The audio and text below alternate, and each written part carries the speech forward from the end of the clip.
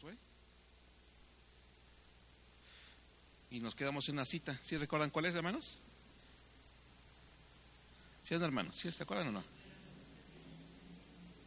Así es.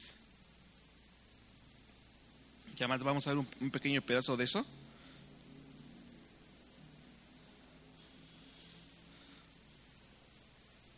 Deme un segundito en lo que abre esto, ¿no?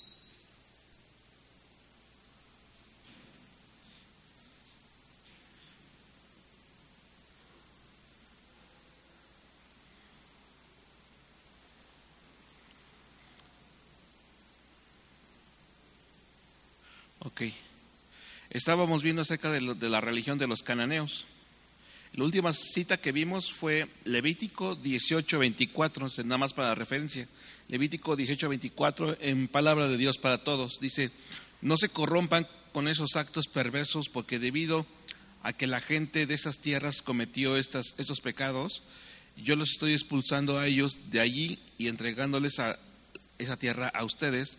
Los voy a castigar a ellos porque con sus pecados han corrompido la tierra y ella los va a vomitar. El contexto es, recordemos que es que la maldad del amorreo todavía no llegaba hasta la cúspide, y que ahora llegó el tiempo de que el pueblo de Israel iban a recibir esa tierra por la maldad de los amorreos.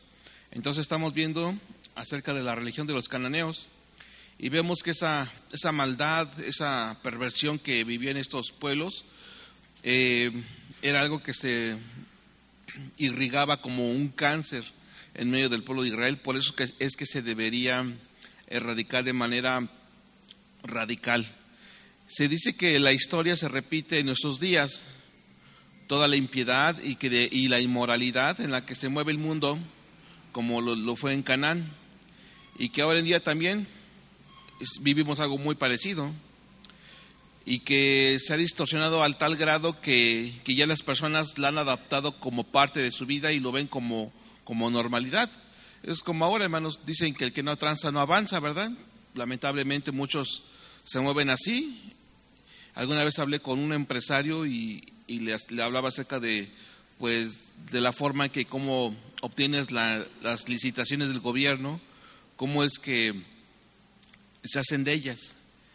Dicen, pues es que me comentaba esta persona, es que es lo normal, es que si no, ¿cómo quieres que adquiera un contrato?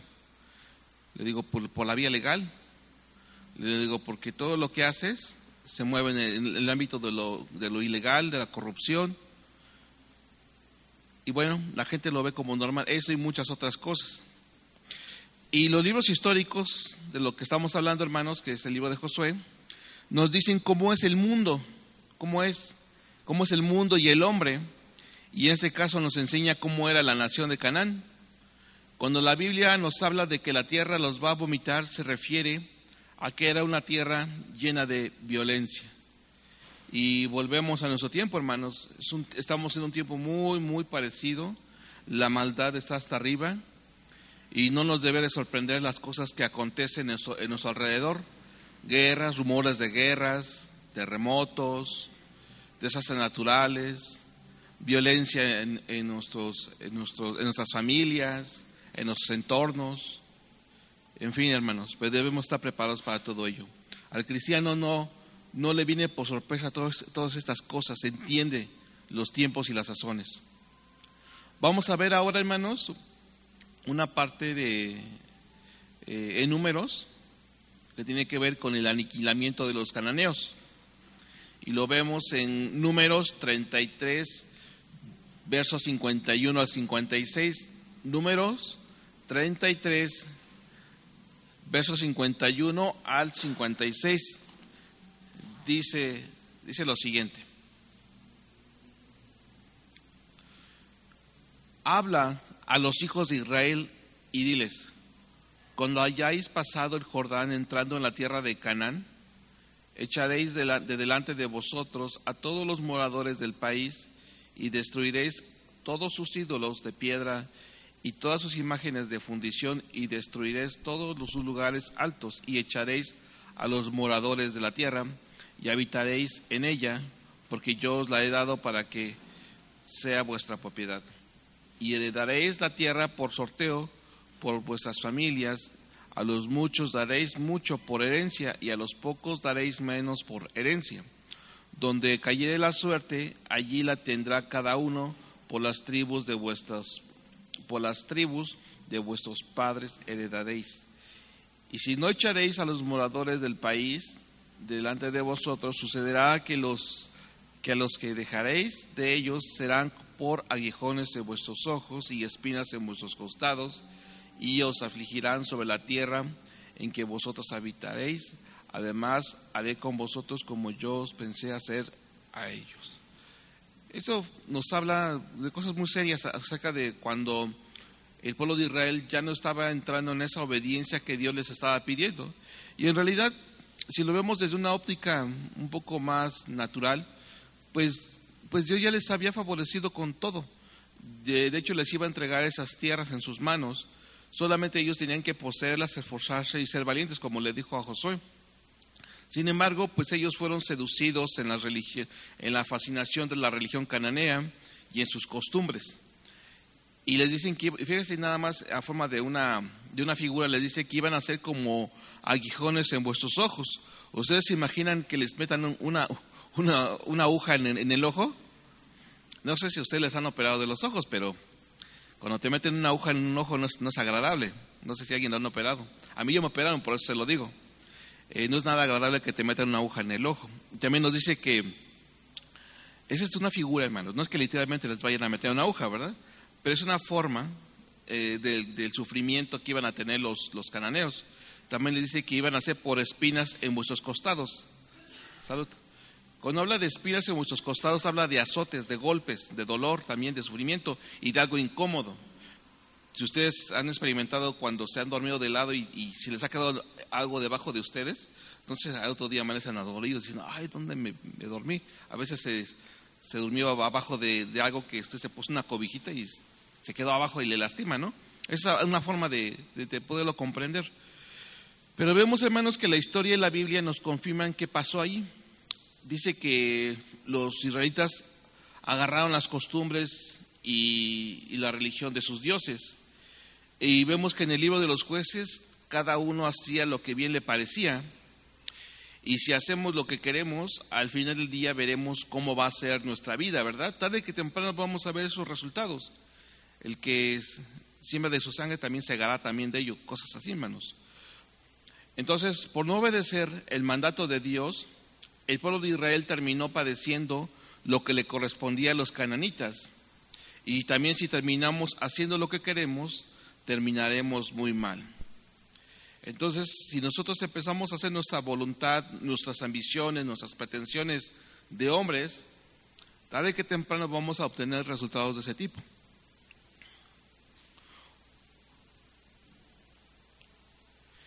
Y retomando el problema del aniquilamiento de los cananeos, porque es algo que en algún momento de nuestra vida nos preguntaron o nos van a preguntar.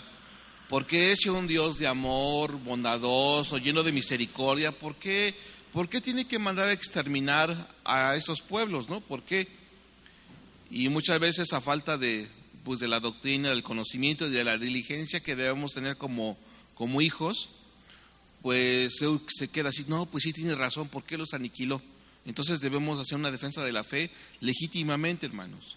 Y bueno, les voy a citar tres puntos que nos van a ayudar a defender esa postura acerca del aniquilamiento de los cananeos. Número 1, fue el castigo divino sobre los cananeos que habían llegado al colmo de la impiedad. Y dice que era tanta la maldad que la tierra estaba llena de violencia, inseguridad, injusticia, robo, inmoralidad, etcétera, como lo que vemos hoy, hermanos. Eso es lo que se vio en aquel entonces y cosas que vemos actualmente. Eso nos debe alertar porque vemos que el regreso del Señor está cerca, ¿verdad? Y nos debemos de ataviar, preparar cada día, hermanos. Entonces, hermanos, Dios tomó esa decisión. ¿Pero por qué? ¿Por qué Dios tomó esa decisión? ¿O por qué lo hizo de esta manera? Pues por el simple hecho, hermanos, de que Dios es el creador de todo.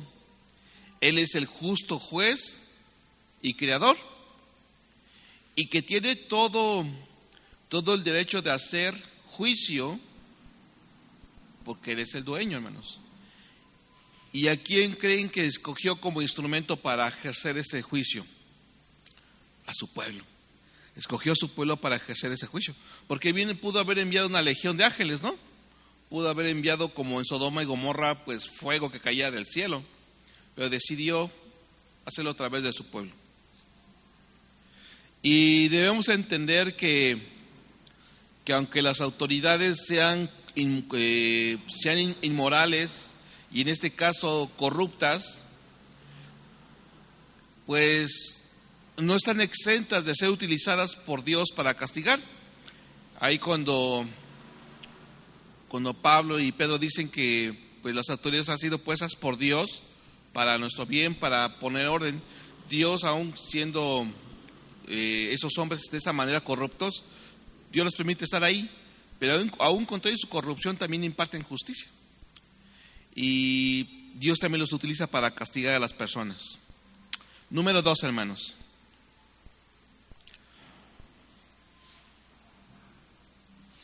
Dios ordenó la exterminación para proteger al pueblo de una religión depravada. Dios ordenó la exterminación para proteger al pueblo de una religión depravada. Ya lo hemos hablado un poco y lo vamos a retocar más adelante, más acerca de hecho ya lo vimos, ya me acordé, ya lo vimos en Josué, acerca de lo que era la religión cananea, que es algo muy fuerte, hermanos. Y vemos que eso fue una de las grandes razones para ser exterminados. En aquellas regiones dice que había diferentes baales, y lo podemos corroborar en los libros de los reyes y de crónicas. Los baales que los hombres habían levantado era la principal causa por la que el pueblo caía, pues se vio como los que adoraban los baales contaminaron al pueblo, hermanos. Por eso dice que no dice la Escritura, no os conforméis al mundo, hermanos. O sea, conforméis da el sentido de algo maleable, como una plastilina, hermanos, que cuando tú la pones en alguna parte se amolda. Y Dios dice que no nos hagamos de esa manera, porque tarde que temprano nos estaremos amoldando, en este caso al sistema de este mundo, y veremos todo tan natural como que sí. ¿Qué de malo tiene que se casen dos hombres? ¿Qué de malo tiene que un hombre se quiera casar con una niña, por ejemplo? Deuteronomio 20, verso 16. Deuteronomio capítulo 20, verso 16, dice lo siguiente: pero de las ciudades de esos pueblos que Jehová tu Dios te da por heredad, ninguna persona dejarás con vida, sino que los destruirás completamente: al eteo, al amorreo, al cananeo, al fereceo, al heveo, al jebuseo, como Jehová tu Dios te ha mandado, para que no os enseñen a hacer según todas sus abominaciones que ellos han hecho para sus dioses, y pequéis contra Jehová vuestro Dios. Era facilísimo que ellos fueran seducidos por esta religión, hermanos. Y Israel, en su historia, hermanos, demuestra cuán propensos eran los hebreos en caer en la idolatría. Y podemos decir, bueno, pues ya no practicamos ese tipo de aberraciones, pero ya hay otros ídolos. Digamos que el sistema de ídolos se actualiza, hermanos. Y el mundo, hermanos, nos ofrece otros tipos de ídolos. El entretenimiento, la comodidad, el amarse a sí mismos, por ejemplo. Una persona se puede convertir en un ídolo. O una denominación muy famosa se puede convertir en un ídolo. El propio esposo o la esposa se puede convertir en un ídolo. Los hijos, que no se digan. Y así nos podemos ir con una larga lista más actualizada a nuestro tiempo. Número 3, hermanos. Tenía el propósito de grabar en la mente israelita las consecuencias de la impureza. Repito, tenía el propósito de grabar en la mente israelita las consecuencias de la impureza. Y esto, hermanos, nos enseña mucho. ¿Por qué? Porque Dios va a permitir que veamos a gente caer, hablando de la congregación. ¿Y eso es para qué, hermanos? Para aprender lo que no debemos hacer. Como diría mi abuelita, pues para experimentar en cabeza ajena, hermanos. Esto nos ayuda mucho a entender. Cuando nosotros aprendemos a observar no en un sentido crítico, sino en un sentido correcto, acerca de lo que las demás personas viven, o que personas que tropezaron en su andar cristiano, o que se alejaron de la congregación, dejaron el servicio, usted va a ver ciertas conductas en esas personas que los fue orillando a apartarse de la comunión de Dios y de la iglesia. Y debemos aprender de ellos, hermanos. No por una cuestión de crítica destructiva, o de murmuración, o de chisme, sino en un sentido de ver qué fue lo que esas personas les llevó a tropezar, y para que nosotros no nos acontezca. Y eso en Israel, por ejemplo, lo que ellos veían acerca de las religiones cananeas, Dios les permitía verlos para que no para que se fueran en pos de ellos, sino para que se alejaran de ellos, porque la destrucción era inminente para esos pueblos. Y Dios dijo: si ustedes no hacen lo que deben de hacer, lo que les iba a corresponder de castigo a los cananeos, ahora les va a tocar a ustedes. Y así sucedió, hermanos, lamentablemente. Pero cuando vemos a alguien caer, hermanos, no es para que digamos: ay, sí, se lo tiene bien merecido. ¿Ya ves? Te dije que iba a caer. No, hermanos. Debemos de pensar como lo que dice el proverbio: cuando tu enemigo cayere, no te alegres para que no ponga lo mismo en ti. Y es muy cierto, hermanos. Debemos de orar también por nuestros hermanos que han tropezado, que han caído, que se han dejado seducir. Tenemos que orar por ellos, pedirle a Dios que tenga compasión de ellos, como lo ha tenido también de nosotros. Y en ese aspecto, hermanos, podemos aprender mucho, porque de esas personas que tal vez cayeron, tal vez nos hicieron el agravio de algo. Pero hay algo aquí importante también, hermanos, cuando Dios permite eso. También cuando una persona puede tropezar o caer, que estuvo cometiendo algo y nos hizo también a nosotros algo, pues tenemos que ver que Dios está disciplinando a aquella persona. Y lo hace, pero no en un sentido para que nuestra venganza sea satisfecha, porque muchas veces dices: ya ves, Dios está conmigo, por eso es que yo tenía la razón y por eso esta persona cayó. No, hermanos, no tenemos que pensar de esa manera. Dios no es hombre para que nos quiera tener contentos, sino que es justo y santo. Y cuando pasa algo, es decir, que la persona recibió el justo pago por su pecado, no es porque quisiera hacerte justicia a ti, sino porque muchas veces la persona, el pecado le alcanza de lo que estaba haciendo. Y esto es para que aprendamos las consecuencias de llevar una vida así, pues Dios no puede ser burlado. Y debemos de sacarlo de nuestra mente y decirle: ya ves, se lo merece por lo que me hizo. No debemos pensar de esa manera. El pecado le alcanzó a tal persona y nosotros debemos de pensar que no es porque Dios nos está haciendo una venganza. Debemos de pensar que aquella persona le alcanzó el pecado. Entonces, hermanos, Israel debía aprender que si ellos no se estaban alineando, también les iba a pasar lo mismo, y lamentablemente sucedió así. En Romanos 11 nos explica algo, hermanos, no lo busque. Dice que Israel, nosotros fuimos injertados en el olivo, según lo que dice ahí. Y si Dios no tuvo misericordia de las ramas naturales, ¿qué nos espera a nosotros que somos injertados, verdad? Nosotros éramos olivo silvestre. pero que Dios tuvo a bien injertarnos en aquellas ramas que fueron desgajadas para ser parte de su pueblo. Entonces, aprendamos que cuando viene la disciplina de parte de Dios, cuando veamos lo que pasa a nuestro alrededor, aprendamos de ellos y debemos aplicarlo a nuestra vida, hermanos. Y aprendamos de ese refrán. Debemos experimentar en cabeza ajena. Debemos de ser sabios. Levítico 18, verso 27. Levítico capítulo 18, verso 27. Dice: porque todas estas abominaciones hicieron los hombres de aquella tierra que fueron antes de vosotros, y la tierra fue contaminada. El verso 28.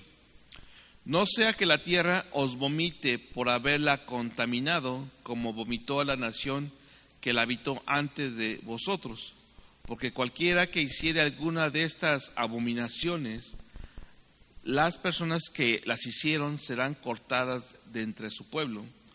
Guardad pues mi ordenanza, no haciendo las costumbres abominables que practicaron antes de vosotros, y no os contaminéis en ellas, yo Jehová vuestro Dios. Constantemente vemos que ahí en el Pentateuco Dios constantemente nos habla, hermanos. Les habla al pueblo de Israel y también nos habla a nosotros, que no abracemos aquellas tradiciones del mundo que nos arrastran a la idolatría. Y vemos que esos cananitas eran como un cáncer, hermanos. ¿Y qué se hace con un cáncer cuando cuando ataca la vida de una persona? La mayor parte sí es operable, porque hay cánceres que no pueden ser operables, lamentablemente hay casos así. Pero cuando casi todos los cánceres, se dice que la mayoría son tratables, se tienen que extirpar. Y esto, hermanos, eran los cananeos. Era un cáncer que contaminaría el pueblo. Aunque el pueblo de Israel fuera un buen ejemplo y testimonio para los cananeos, esos cananeos no se iban a convertir, lo tenían metidos a los tuétanos, porque Dios exige que vivamos en santidad. Y es algo que el pueblo cananeo no quería hacer, porque era muy cómodo, era muy fácil, era agradable y pecaminoso vivir como vivían los cananeos. Ellos no se iban a convertir al Señor por lo que ellos vivían y hacían. Pongan un subtema, hermanos: alegoría espiritual del libro de Josué. Alegoría espiritual del libro de Josué. Y retomando un poco lo que dice Éxodo. Éxodo presenta la salvación como una liberación de la esclavitud. Lo entendemos hablando de la redención. Repito, Éxodo presenta la salvación como una liberación de la esclavitud.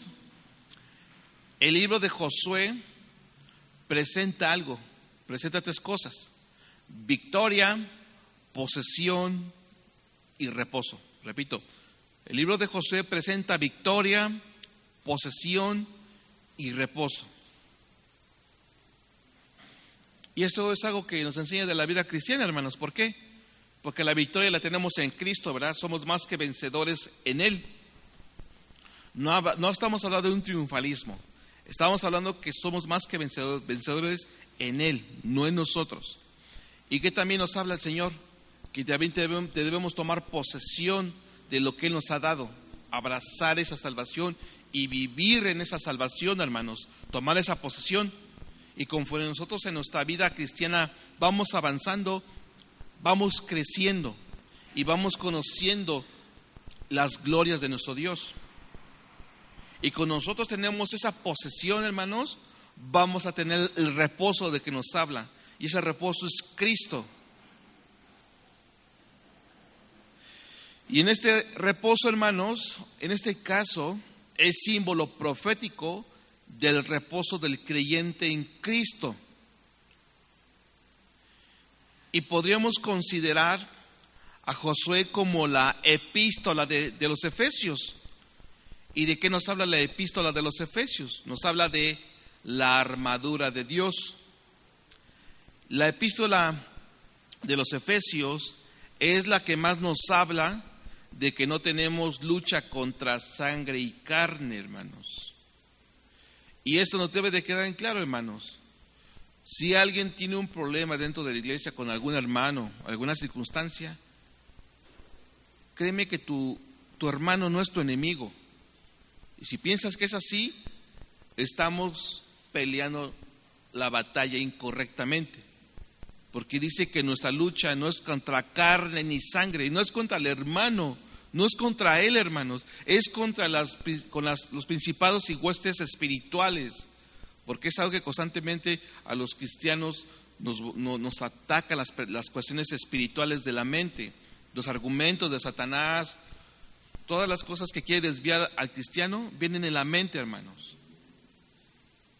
Josué habla de la lucha que tenían contra los cananitas, hermanos.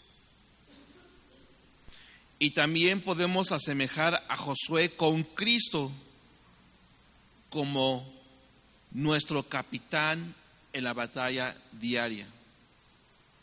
Todos los días, hermanos, en esa relación que tenemos con nuestro Salvador, nos encomendamos a Él, para que seamos revestidos de Él, para que nos pongamos esa armadura que nos ha dotado, hermanos, para hacerle frente a las batallas diarias. ¿O no, hermanos? No desde que nos levantamos, desde que ponemos el pie, sacamos el pie de la cama, y empieza la lucha, ¿verdad? Inicialmente con nuestra carne, que no se quiere levantar nuestra carnota, ¿verdad? Y dices, ay, qué rica está la cama, qué rica está mi cobija de tigre, ¿verdad, hermanos? Finalmente, hermanos, Cristo es la gracia y la obra perfecta que la ley no pudo realizar. ¿Por qué? ¿Por qué? Porque Moisés no entró a la tierra prometida. Y Moisés es símbolo de ¿qué, hermanos? De la ley. Exacto. Son figuras que nos muestra el Antiguo Testamento. Porque recuerden por qué no entró Moisés. Por desobedecer a Dios, por golpear a la roca 2 veces. Cuando él le dijo, háblale. Y aquí Josué es símbolo de algo, hermanos. Es símbolo de la gracia. Y Josué también es esa figura de Cristo, ¿verdad? Es hermoso cuando Dios nos empieza a revelar esas figuras de lo que viene en el Antiguo Testamento.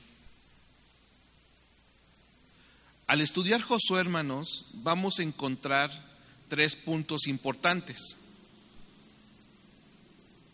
Número 1,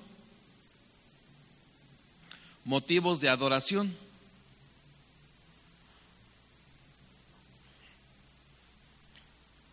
¿Por qué decimos motivos de adoración? ¿De qué venía el pueblo de Israel de cruzar el mar rojo, de vencer a dos naciones antes de entrar, de pasar el río Jordán, cuando entran a Jericó y cuando empiezan las conquistas? Estos son motivos de adoración. ¿Qué pasa, hermanos, cuando tú logras atravesar una situación en tu vida de la cual estabas atorado? Adoramos a Dios. Pero también cuando estamos en dificultades, levantar nuestras manos, Señor, gracias, porque necesito esto en mi vida. Me duele, me aturde a veces, no lo entiendo, mi corazón se aflige por ello, pero gracias, Señor, porque lo necesito, para que tu carácter, mi Dios, se forme en el mío y me parezca a ti cada día. ¿Sí o no, hermanos? Eso produce, cuando hay un entendimiento correcto, eso nos produce adoración. También, número 2, motivos de gratitud, que va muy relacionado con lo que les acabo de decir. Y la primera es decir, Señor, gracias por haberme salvado. Gracias por haber puesto tus ojos en mí, porque yo no merecía estar en tus atrios. Yo era un hombre vil y despreciable, pero tú tuviste a bien escogerme, Dios. Número 3, lecciones de obediencia y valentía. Y lo vemos ahí, desde que entraron en Jericó. Hicieron cosas inimaginables. ¿Y qué lecciones eran, hermanos? Pues cuando entran en Jericó, ¿verdad? ¿Qué les pidió Dios? Bueno, les envió que dieran vueltas y vueltas ahí, y que hasta el 7º día iban a dar otras 7 vueltas. Esto se le llama obediencia, hermanos, porque eso rayaba en contra de la razón humana. Eso también se dice que iba en contra de toda estrategia militar, iba contra toda forma de lo racional que se puede hacer en una guerra, hermanos. Porque las guerras eran muy diferentes. O sea, la forma de poder guerrear a alguien era muy diferente. Porque dice que siempre cuando alguien va a guerrear contra otra ciudad, lo primero que hacían era sitiar la ciudad. ¿Qué es sitiar, hermanos? Pues que la rodeaban, la bloqueaban. ¿Para qué? Porque con ello impedían que dejara de haber suministros y también que no fuera suministrada el agua a la ciudad, ¿verdad? Por ejemplo, hay un caso histórico, en el caso de Jerusalén, el rey Ezequías hizo ciertos canales que conectaban el agua con Jerusalén. Ya desde ahí empezaba a haber una red de agua potable, ya se veía desde ahí. Pero en una ocasión, Tito Vespasiano les cortó el suministro de agua. Entonces, hermanos, esa era la forma más factible de conquistar ciudades. Pero en el caso del pueblo hebreo, que les dijo que debían dar vueltas, esto era algo militarmente irracional. La verdad, hermanos. ¿Por qué? Porque los israelitas militarmente no eran tan fuertes, no estaban tan sofisticados. Imagínense, tenían que rodear, por día, tenían que ellos rodear Jericó. Pero el séptimo día, imagínense, tenían que rodearlos darle 7 vueltas. Aparte, ellos iban cargando el arca del pacto. O sea, no era fácil, hermanos. Hasta aquí, hermanos, va a ser el libro de Josué. Vamos a entrar ahora al libro de Jueces. Yo espero terminarlo ahorita, esperemos que con la ayuda del Señor lo hagamos. Jueces nos narra 350 años de historia. Y a partir de ahí ya se empiezan a establecer o empiezan a nacer la nación de Israel como tal, hermanos. Cuando se establecen. O sea, cuando ya se establecen en Canaán, ya se les empieza a considerar como una nación. Por ejemplo, en el libro de Josué vimos conquistas y se empezaron a establecer y se empezaron a repartir la tierra. Ya en el libro de Jueces va a empezar a relatar el periodo de Israel como nación. Pero vemos que en el libro de los Jueces, hermanos, es el periodo más oscuro de la historia de Israel. Y suceden 2 cosas muy marcadas. Por ejemplo, si alguien quiere estar en tinieblas, es decir, en oscuridad y en confusión, tendría que hacer esas 2 cosas.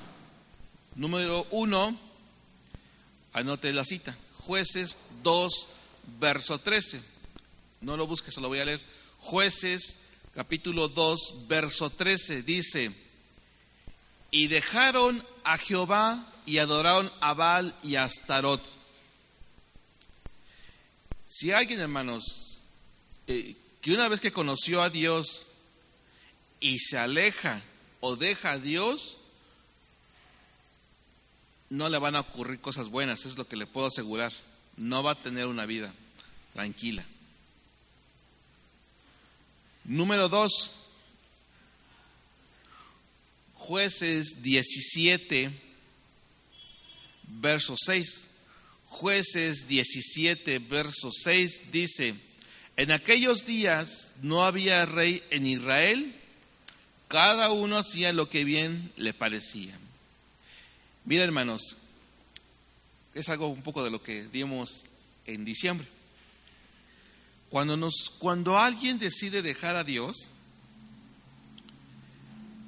no se va a hacer ateo, pero va a empezar abrazar otros dioses, otras formas de adoración.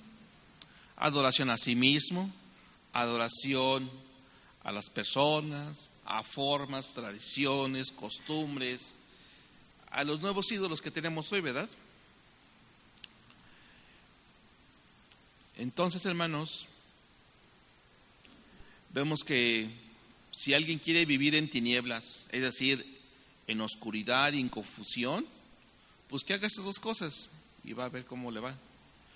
Lo que sí es seguro, hermanos, que si alguien que no es hijo y que estuvo aquí, se reunió, hasta sirvió y se aleja de la comunión de Dios y con la iglesia y ven que no pasa nada en su vida, lo más seguro es que no sea hijo de Dios, porque Dios, al que toma por hijo, lo va a disciplinar y lo va a meter al redil y lo va a meter a disciplina y al orden. Usted, si tiene hijos, ¿usted cree que puede educar y corregir a los hijos del vecino? No, Dios va a encargarse de los suyos. Pero entonces si vemos que, como diciendo, mira, aquel se fue y no le pasa nada, es más, está más bendecido, es bien trans y tiene hasta 2 coches, pues lo más seguro es que no sea hijo, hermanos. Dios a sus hijos no nos va a dejar huérfanos, no nos va a dejar hacer lo que queramos y nos va a meter a la disciplina como metió a Israel. Fecha y autor. Fecha y autor. Se hacen muchas conjeturas con respecto al autor y se dice que hay 2 posibles autores. Número 1, Samuel. Samuel se le considera el último juez de Israel. Por eso es que se le considera también un autor. Porque para que se pudiera haber escrito debería de haber terminado ese periodo. Y Samuel entra en ese periodo. Número 2, los sacerdotes que vivieron en el tiempo de Saúl. No explica qué es sacerdote, solamente explica de manera general.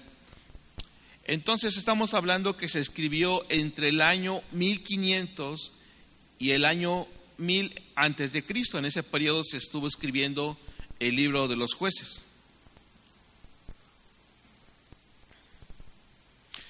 Ponga otro subtítulo, marco histórico. Marco histórico. Y bueno, recibe su nombre por los personajes. ¿Y por qué se llama jueces y no reyes? Bueno, se le llamó jueces porque sus hijos no heredaban como los reyes. En una monarquía los hijos heredan el trono, mas en los jueces eran levantados esporádicamente y eran levantados por Dios. Y tampoco actuaban por regla general. Por ejemplo, un rey tenía ciertas obligaciones, entre ellas era escribir la ley a mano, y solo lo hizo un rey, lo hizo David.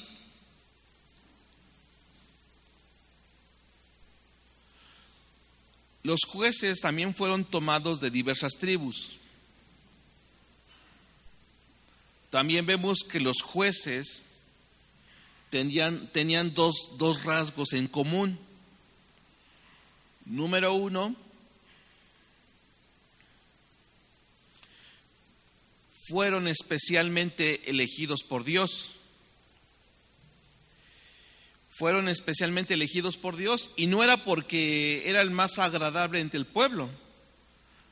A veces Dios escogía, por ejemplo, en el caso de Gedeón, y vemos que Gedeón era un hombre con un carácter no tan fuerte, ¿verdad?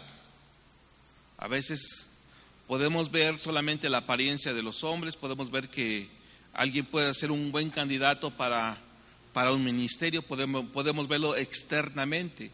Tiene una apariencia, una personalidad, ciertas cualidades.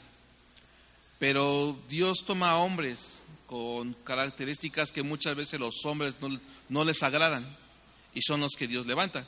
Porque David, si recuerdan cuando fue escogido David, al primero que escogieron fue de sus hermanos de los más grandes, de los más fuertes, de sus hermanos que eran guerreros, que eran soldados.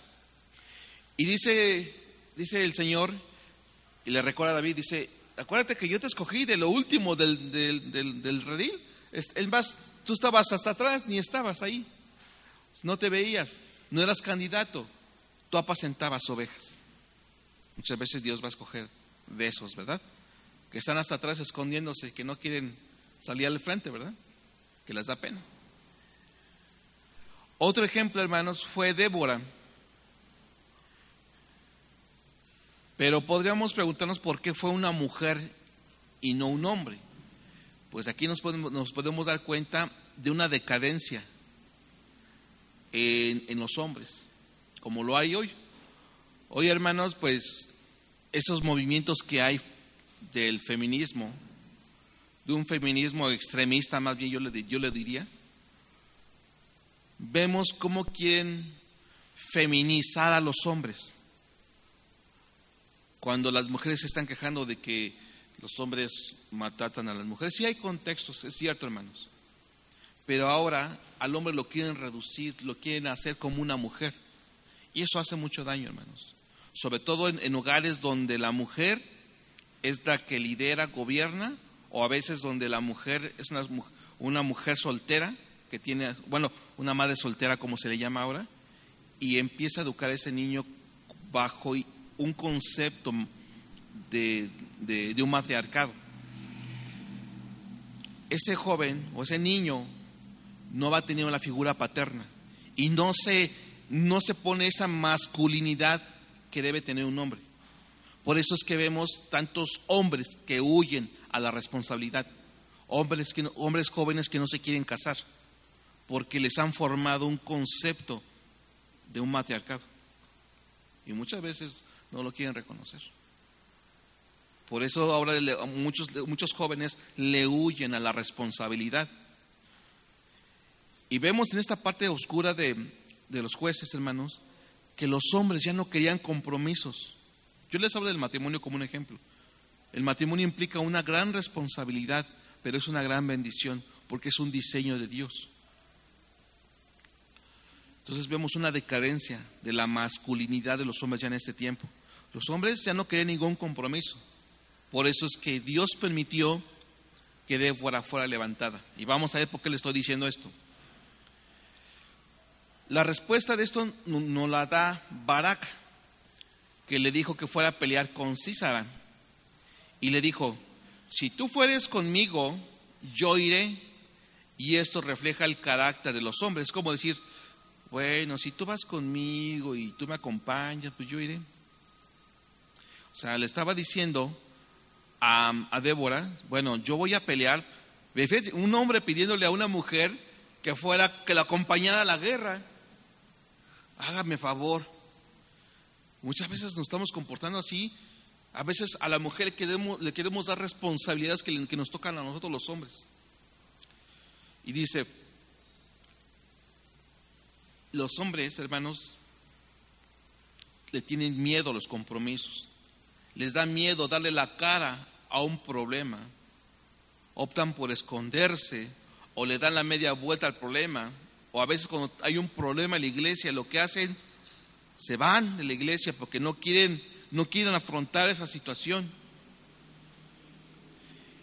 Y eso ya es algo, miren, hermanos, cuando los hombres dejamos de hacer lo que debemos hacer, es algo muy grave, hermanos, porque nos salimos del modelo establecido por Dios para ejercer autoridad en las casas. Autoridad no es lo mismo que autoritarismo, hermanos, no es lo mismo. Pero podemos ver que eso es un modelo que se mueve en el mundo fuertemente. Yo, por ejemplo, puedo apreciar en mi área de trabajo donde yo estoy, que muchos quieren posición de autoridad. Todos quieren ser el subdirector, algunos quieren ser jefes de área. Pero ¿saben qué hacen cuando les viene un problema? Le echan la culpa al de abajo. Le dicen: a ver, no, pues que fue la secretaria que no hizo bien el oficio. No, es que no mandó el correo el asistente. No, es que le tocaba a aquel compañero hacer esto. Evadir. ¿Qué fue lo que pasó en el huerto del Edén, hermanos, cuando pecó Adán y Eva? Y Dios, ¿quién fue el primero que llamó? ¿Fue a la serpiente? No, llamó primero a Adán y le dice, a ver, ven, ¿qué hiciste? Así Dios nos va a llamar a los varones, si no hacemos lo que tenemos que hacer. Dios nos va a llamar a nosotros, para que va a llamar, no va a ser a la esposa. No te va a preguntar por tu esposa si te ama o no, si está cumpliendo con su responsabilidad. Me va a llamar a mí, como diciendo, ¿cómo estás apacentando a tu esposa? ¿Cómo la estás guiando? ¿Cómo la estás instruyendo? Nada más decirlo, hermanos, hasta tiemblo. Pero es una realidad, no podemos omitir nuestra responsabilidad. Por eso, hermanos, esa parte del matriarcado es algo muy dañino no solamente para las familias, sino para la sociedad en conjunto.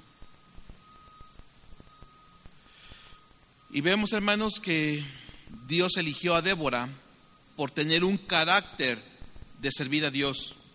Dios no va a detener su obra. Si los hombres no quieren ejercer la autoridad y el llamado que Dios nos ha hecho, Dios puede usar a una mujer también. Número 2. Fueron embestidos para servir por el poder del Espíritu Santo.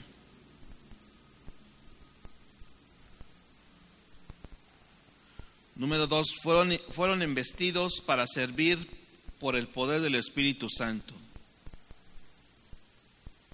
Es decir, ellos fueron capacitados de una manera especial para poder ejercer el llamado que Dios les había hecho a esos hombres, de ser esos libertadores y jueces a su pueblo. Pero ¿qué creen? Esas personas, estos jueces no eran perfectos. Eran tan falibles como yo y como ustedes, hermanos. No eran perfectos. Podemos ver a Gedeón. Gedeón tuvo varios hijos con diferentes mujeres. Por ejemplo, ¿qué dice la Biblia acerca de Sansón, verdad? Fue tremendo, ¿verdad? También, ¿qué se nos dice acerca de Jefté? Se dice que Jefté hablaba sin medir sus palabras. ¿Por qué? Si han leído Jueces, en esa parte cuando dice, si Dios me da la victoria y cuando yo regrese a mi casa, lo primero que saliera de mi casa lo ofreceré en sacrificio a Jehová. Él no tenía un conocimiento bien de quién era Dios. Es más, Dios no se lo había pedido. No le había pedido un holocausto. Aparte, eso de ofrecer las vidas de las personas era una tradición pagana. No era algo que fuera en Dios. Sí había sacrificios, posiblemente, pero eran sobre animalitos. Entonces, cuando vemos a Jefté, vemos la inconsciencia de hablar a la ligera, hermanos. Siempre debemos de medir nuestras palabras. La vez le digo a mi esposa, chispas, ya metí la pata. Así cuando porque a veces pasa, hermanos, no mide uno sus palabras y dices, chispas, y me dice mi esposa, sí, ya metiste la pata. Y rogamos a Dios, ayúdenos, Señor. Por eso Dios quise que tengamos un buen dominio sobre nuestra lengua también. Y no seamos tan emotivos, tan impulsivos a veces. Los jueces tienen muchos defectos, pero también tenían algo importante, hermanos. Eran valientes. Y varios de entre ellos se mencionan a Sansón. ¿Y sabe dónde se le menciona en el Nuevo Testamento? En Hebreos capítulo 11, donde menciona esa larga lista de héroes de la fe. Si usted lee su Biblia en el capítulo 11, tiene un encabezado que dice los héroes de la fe. Y aún con todo lo que era, hermanos, en su imperfección, en su persona, se le menciona. Hay ciertas personas en la Biblia que inclusive no se dan ni los nombres de ellos, pero es por algo, es porque eran viles. Pero personas que, como Sansón, que eran imperfectos y pudieron haber terminado mal, sin embargo se les menciona en Hebreos 11 como un héroe de la fe. Entonces, hermanos, pese a todo esto que podamos ver en las personas, en esos jueces imperfectos y pecadores, al igual que nosotros, podemos ver que así será cuando nos encontremos en el cielo, ¿verdad? Con personas que no esperábamos que estuvieran en el cielo, como diciendo, ay, hermano, no pensé que estuvieras aquí, eras tremendo. O de aquella persona que veías, no, hombre, ese para que se convierta va a estar difícil, no, es duro como una roca. no, ¿qué vas a ser salvo? Uno piensa así, pero para Dios no hay imposibles. Y podemos vamos a vernos en la eternidad diciéndole, ay, sí, mira, sí llegaste, qué bueno, llegaste junto conmigo también. Gracias, Señor. Entonces, hermanos, no debemos juzgar a estos hombres de la antigüedad, no los debemos juzgar a la luz del Nuevo Testamento. ¿Por qué? Porque nosotros tenemos más luz que aquellos hombres, porque ellos vivían en una época oscura y confusa, ¿verdad? Ellos no tenían al Espíritu Santo. El Espíritu Santo solamente descendía y venía sobre algunos hombres que Dios elegía para una obra determinada. No venía sobre todo el pueblo, como nosotros ahora como iglesia tenemos todos podemos gozar y tener del Espíritu Santo en nosotros. Pero también hay otras cosas. Si también nosotros lo contristamos o lo apagamos, pues el poder de Dios deja de fluir como debe de ser, correcto. Ya nada más con esto yo termino, hermanos. De los jueces hay 6 que se les considera los más importantes. ¿Por qué? ¿Por qué se dice que son más importantes? Porque el libro de los jueces lo trata más a detalle. Número 1, tenemos a Otoniel. Número 2, tenemos a Aod, así como se escucha, se lo voy a deletrear, A-O-D, Aod. Número 3, Barak, con C al final, Barak. Número 4, Gedeón. Número 5, Jefté. Número 6, Sansón. Se los voy a decir otra vez, pero ya de manera corrida. Número 1, Otoniel. Número 2, Aod. Número 3, Barak. Número 4, Gedeón. Número 5, Jefté. Número 6, Sansón. Vamos a orar para dar gracias, hermanos. Dios y Padre, te damos las gracias hoy en esta mañana por tener a bien reunirnos en tu nombre y porque nos has provisto, Señor, de estos preciosos medios de gracia que nos capacitan para la obra del ministerio, esos medios que nos habilitan para andar en tus caminos, Señor. Podemos ver, Señor, que cómo la historia nos enseña acerca de lo que no debemos hacer, Señor. Podemos experimentar o ver en la vida de esos hombres de la antigüedad que si alguien hace lo que mejor le parece, Señor, va a obtener resultados desastrosos. Te pedimos, Señor, que en nosotros haya esa sensibilidad, Señor, de poder reconocer si nos hemos desviado o hemos sido ligeros en nuestra vida espiritual. Te rogamos, Padre mío, que tu Espíritu siempre nos confronte, nos redarguya y que tu palabra nos pueda compugir constantemente, Señor, para que podamos asirnos de Cristo cada día, Señor. Porque Cristo es el ancla de nuestra alma, Señor, que nos hace vivir piadosamente, Señor. No de acuerdo a lo que yo pienso o creo que es correcto, sino de acuerdo a lo que tú has establecido en tu palabra, que es viva, es eficaz, es veraz. Reconocemos la grandeza de tu nombre y tus obras poderosas en nuestra vida, Señor, y que sin ti no podemos hacer nada, Padre. Te damos gracias en este día y por esta enseñanza que tú nos has dado y rogamos que nuestra vida también pueda ser cada día más agradable a ti. En el nombre de Jesús bendecimos tu nombre. Amén, Señor. Gracias, Padre. Dios les bendiga, hermanos.